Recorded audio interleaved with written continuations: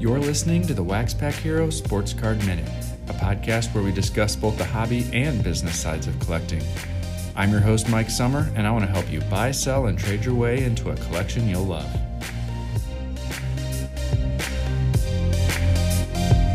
Hello, everybody, and welcome to another episode of the Wax Pack Hero Sports Card Minute.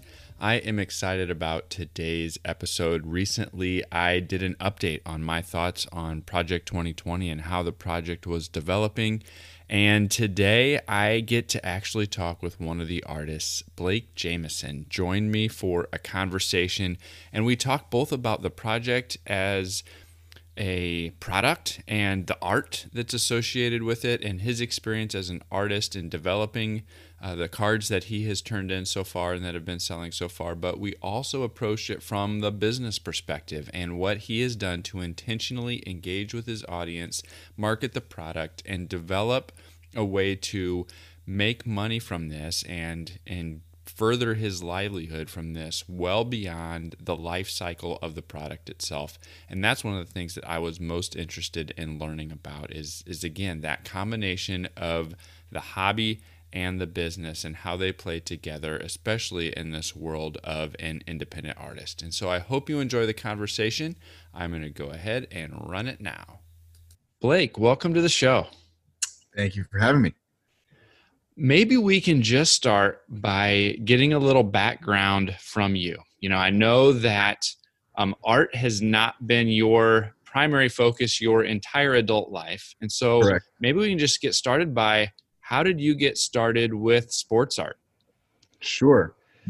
So let's see. I'll take it back a little before that. So like you said, art has not been the primary focus of my life or career for that long. I've been doing this full time now for a little over 5 years.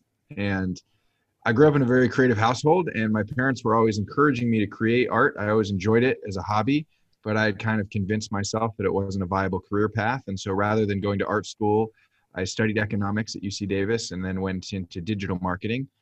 And it was fun because it did allow me to be creative in certain ways, you know, creating content for brands or copywriting, but ultimately it wasn't as creatively fulfilling as I would have liked. And so on my 30th birthday, I decided to quit my corporate marketing job and start pursuing art full time. And it was a very, very good decision. I'm very happy to be where I'm at now. When I started painting full time, I didn't immediately start doing athletes, but I was doing portraits pretty much right out of the gate. And because of my network, I actually was focused on primarily art for offices, like tech companies. And so I did know from my background in marketing that I wanted to kind of be specific and have a niche for my art. And so at first it was art for kind of cool tech companies that wanted to, you know, help their company look cool by having like cool art on the walls or whatever. And then it was a very lucky situation I found myself in where I met a former NFL player that now manages other players. And he really liked my work, and he helped me get my foot in the door with the NFL within kind of that niche. And as soon as I got in there, I haven't looked back, and I've been focused primarily just on portraits of athletes ever since. Yeah, I had heard you talk about using LinkedIn as one of your marketing channels. Yep. With that approach of trying to have some of those corporate or business relationships and mm-hmm. designing art for office buildings. And I thought that was a pretty creative thing. So how did the relationship with Topps begin? So Topps reached out to me just through the contact form on my website last year. And there's this guy, Jeff Heckman, who's running Project 2020. And he wanted to talk to me about what turned out to be that project. And it's just funny how it all works, because I actually was actively trying to find a way to work with Topps. I grew up collecting baseball cards. I had seen some work that another artist, Greg Kreindler, did with Topps and cards that I thought were just amazing. And I thought it could be a really cool way to reach new audiences with my art. And also, like I said, I grew up collecting cards, so it just seemed like a good fit for the type of art I was creating at the time. And while my outbound efforts to get in contact with Topps came up fruitless, coincidentally, they reached out to me around the same time and said, "Hey, we have this project." And, you know, as soon as they explained what it was, I was very excited to get on board. as the project as a whole, we're about 3/4 of the way through the 400 card run. You're Yep. about 14 cards deep in your own run, which leaves about 6 to go. I was wondering, how many of those remaining 6 have you already completed? Do you Yeah. do one at a time and or spread them out over weeks or months? What's been Right. your approach to getting the cards done? Yeah, great question. So right now, out of the 6 that I have left, I have 5 still to paint. So I did Frank Thomas already, and that was actually because with one of my last cards, the Sandy Koufax card, there was a potential that they thought that they might not release that Sandy card and they might need to swap in Frank Thomas. So they asked me to have both of them done in time for that last deadline. I don't know when the Frank Thomas is going to drop. It does feel nice that I like have that one done. So whenever I get that due date, it's going to be easy to, just drop that in. In general, each artist has a new card dropping every 2 weeks. And so we have art, we have due dates typically about a week before the drop date of the card. So my next card is due Friday, and it's Derek Jeter, which I'm very excited about. And I will literally start painting it tomorrow. Okay. So I work under deadlines a lot, but I'm used to it, and that just is kind of how I like to work, is just a lot of focused effort on something until it's done right before it's due, basically. I think one of the other things that allows for is you to be able to gather feedback or input along the way, have some of that feedback influence the future releases. Yep. Versus have them all done at once and then they are what they are, and Right. out of sight, out of mind. I like how you've been able to do that and gain and gather that input along the way. I think that's pretty cool. Yeah. And like a great example of that is I was really excited to do Griffey. And so I painted him really early in the project, even though it wasn't due yet. And then, like you said, I was able to kind of get a little bit of, feedback and also just come up with new ideas for the card. So by the time that the due date came around, I ended up redoing it and changing some pretty big things. So I flipped his hat around and made it backwards and added the chain from his other upper deck rookie. Well, at least where it was more visible. He wore it in both cards.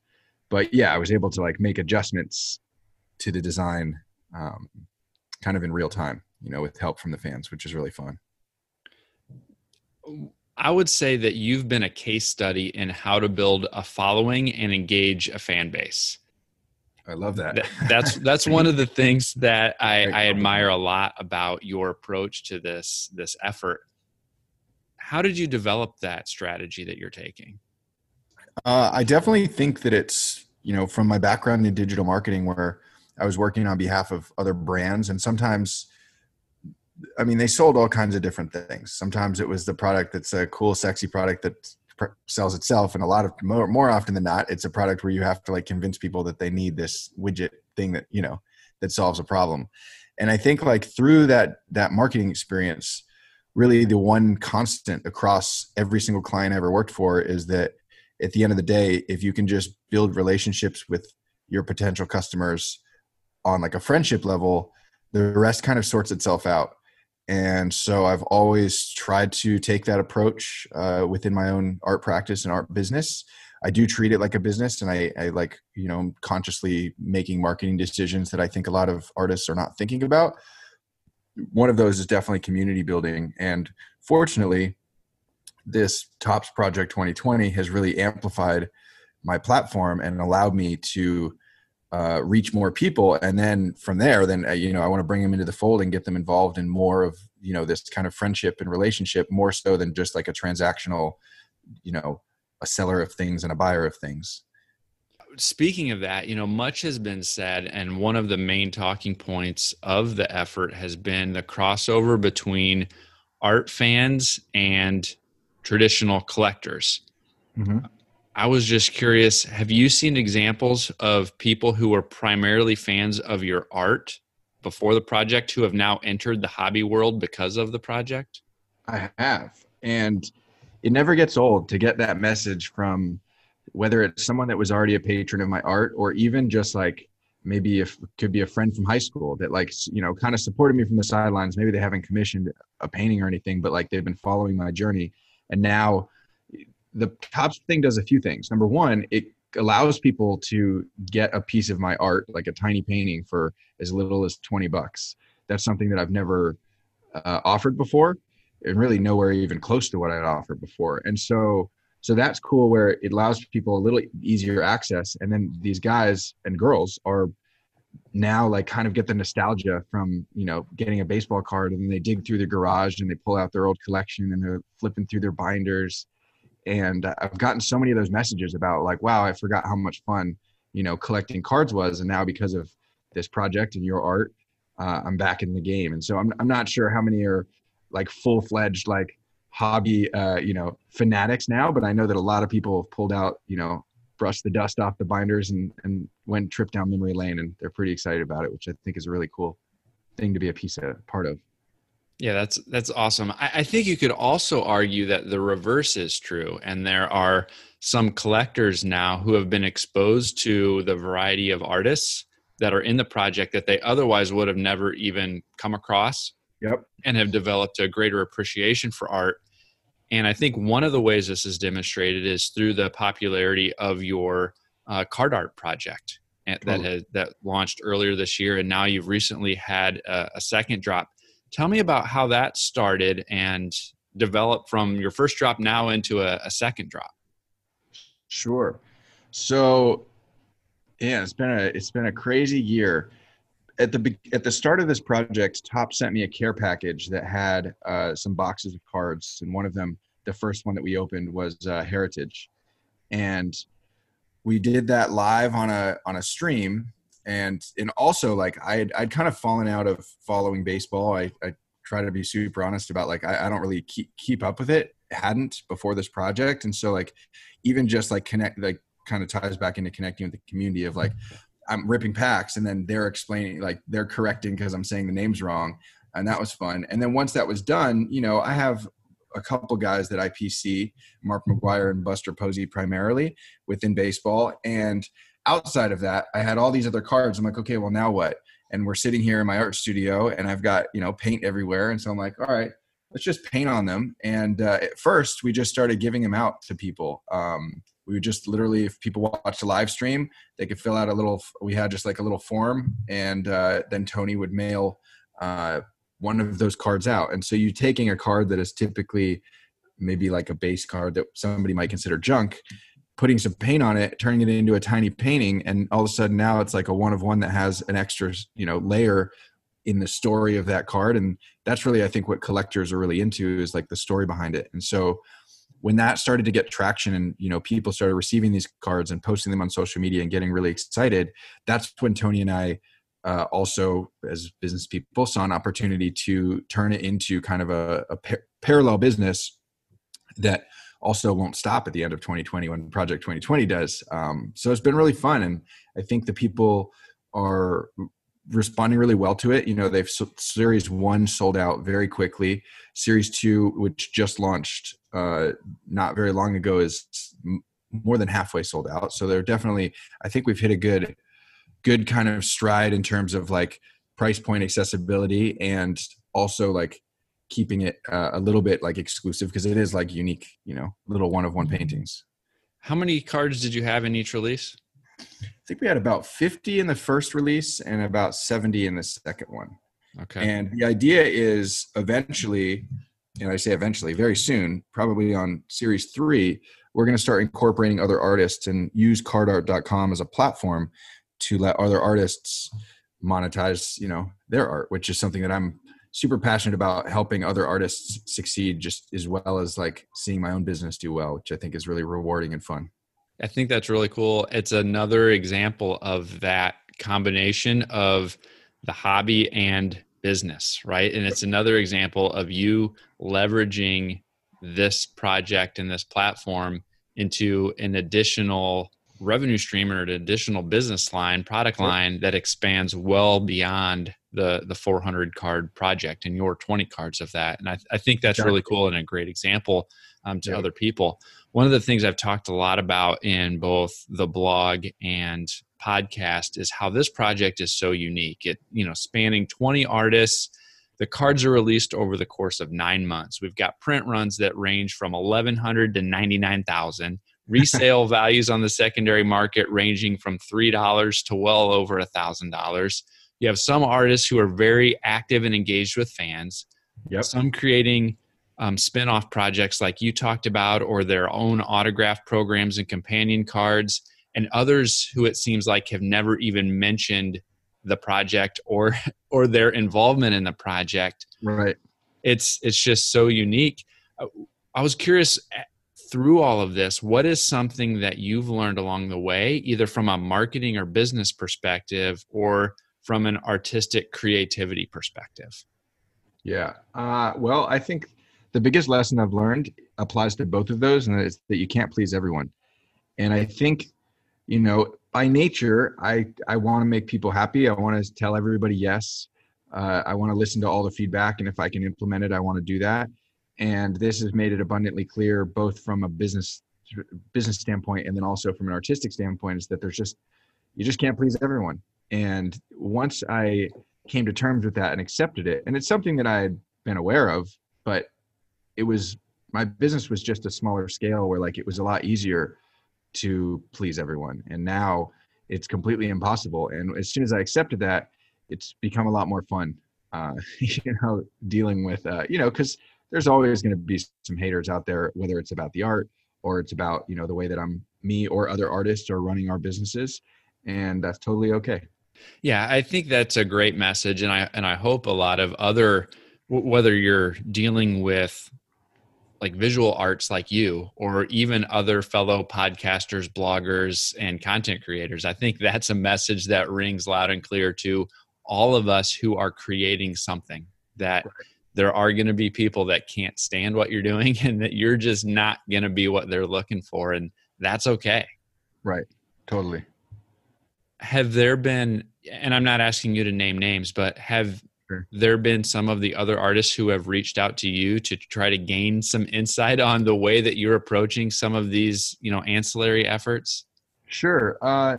Yeah, in varying degrees. I think I've also reached out to most artists, and it's actually a goal of mine to reach out to all of them before the end of the project, just to get to know them better and have a conversation. Like you mentioned before, there's varying degrees of people who are, for whatever reason, the effort that they're putting into marketing or promoting the fact that they're involved in Topps 2020 and, doing things like the artist autographs. And as soon as Tony and I saw a lot of success very early in the project with signing and selling our own cards that we're buying from Topps, and financially, it really has impacted our business in a very positive way. And so I was actively trying to get a hold of artists and say, look, there's a lot of opportunity here. And I'm happy to share exactly how I did it, how I priced it, the mistakes I made at the beginning that I wish I knew. And a lot of them were really receptive to that. And some of them, turned right around and implemented with their own spin, the same type of way to, expand their business. And I've seen some really cool results from that. They have seen really cool results, which then is really rewarding for me. I love seeing artists win. And if I can help that happen, it's a good feeling. As we talked about earlier, there's been so much that has changed and evolved with the project over the first 3/4 of it. And we're down to about the last quarter of the project. Do you have any thoughts on where you think we're headed in this project, in that final phase of that, last 120 or so cards that are still to be released? Yeah, I think that I hope, and I've been saying this the whole time, I think the last 50 cards, we're going to get a little bit more of the gold rush we saw earlier in the project. I think what I'm hoping happens is, as the set develops and evolves and you start to see these player sets and how cool they look, or the artist sets and how cool they look, when we get to the end, I'm hoping that people realize, they're like, oh man, I should have done a Mark McGwire player set. Oh, I should have done a Blake Jamieson artist set. I better get it. They're going to start trying to fill gaps. And so I hope that positively affects the secondary market, even for the earlier cards. And I would love to see the print runs come up. I'm not 100% confident that will happen, because just where we're at as a society in terms of the COVID situation and a lot of uncertainty going into the winter, and a lot of people are unemployed or underemployed. At the end of the day, these are a luxury good that people don't need to survive. And I understand that, and very fortunate that when people are spending money on it, my baseball card is awesome. So I hope that those print runs bounce up, but I do think that across the board near the end of the project, the interest in all of the cards should see some spike, because people start to realize, oh, I need to fill these early gaps because this player set's going to look awesome, or this, like for example, Bob Gibson. I imagine now there's probably more people that are like, man, I should do a Bob Gibson set, sure. Which, I think will help popularity of the project. I think Topps has done a great thing here of coming up with a very unique project and a very unique effort. And I think it's going to be something that people look back on for years into the future and learn from, both the way that they incorporated so many of you artists into the effort, how it exposed people to think about cards and think about collecting in a non-traditional way. And I think that that's going to have long-lasting repercussions, even if it's not in projects that are identical to this or in the same vein. I think the influences that this project is going to have into the future are going to be pretty long-lasting and far-reaching. At least I hope so. You mentioned earlier that you collected as a kid. How, if at all, how has your passion for the hobby been impacted by the project? I mean, it's completely pumped new life into it. It's awesome. So yeah, I collected as a kid with my dad and idolized Mark McGwire growing up, still do. And so and we had season tickets to the A's and we saw a ton of baseball games. And at some point I just kind of fell out of it. I also remember my dad being like adamant, we'd buy cards and we'd come home and then my mom would be like, oh great, more baseball cards. And he'd say, don't worry, this is going to pay for Blake's college. And like that was, and now it's like, then it became a joke to be like, oh yeah, it's all junk wax era stuff. And like, it's basically not worth its weight, but it's also like just such a fun, nostalgic thing. And to my mom's credit, she never threw the boxes of cards away. They traveled all over the country with us. We moved to Florida and then back to California. And I pulled those out when I was home. I guess it was around Christmas time of last year, because I knew about the Topps project and I was just looking through all the cards. It was so much fun. And through this project and connecting, also tying into like the community building stuff, like I let people know, hey, I used to collect cards, but I've been out of the game for so long, I don't have anything current. And so people would just start sending stuff, random acts of kindness, which is such a cool thing to see happen and so prevalent in the hobby. There's very generous people.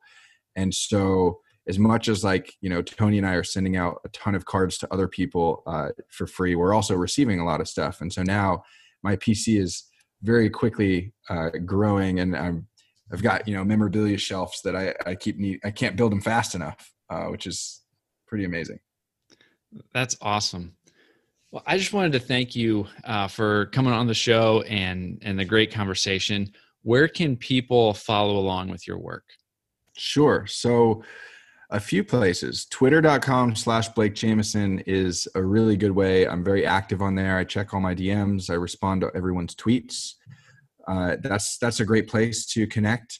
I also live stream every night on YouTube, which is youtube.com/Blake Jamieson. And then my website is blake.art for my personal art. And then also cardart.com is the card art website. And so any of those four places are a great starting point, but I try to be everywhere and respond to everyone. So wherever people want to reach out to me is fine. Great. Thanks again. Yeah, of course. Thanks, Ray. Thanks again to Blake for coming on. I had a ton of fun having that conversation with him and learned a lot about him and his approach to art and his approach to business, and just had a ton of fun with it. I had told him afterwards that his Don Mattingly card was the first Project 2020 card that I purchased, and it got things running for me. So it means a lot to be able to have that conversation with him. Who knows, maybe I'll be able to get that card into his hands at some point and maybe have him autograph it. And that would be a great way for me to both remember this conversation as well as my introduction to Project 2020. So we'll see if I can get that worked out at some point. Let me know what you think of the conversation. What other questions did you have for Blake that I didn't get to? And maybe we can follow up with him and see about getting answers to those questions as well. I would love to hear from you. Reach out to me at waxpackhero@gmail.com. Connect with me on Twitter at @TheMikeSummer. I would love to engage and have a conversation with you and hear what you have to think. I would also appreciate it if you left a rating and review on Apple Podcasts especially. That would be fantastic. It's been a little bit since somebody has left a review, and I would love to hear that real-time feedback of what you guys love about the show and what you would like to hear me do differently. Thanks again for tuning in, and that's all I've got for you today, so I will catch you next week.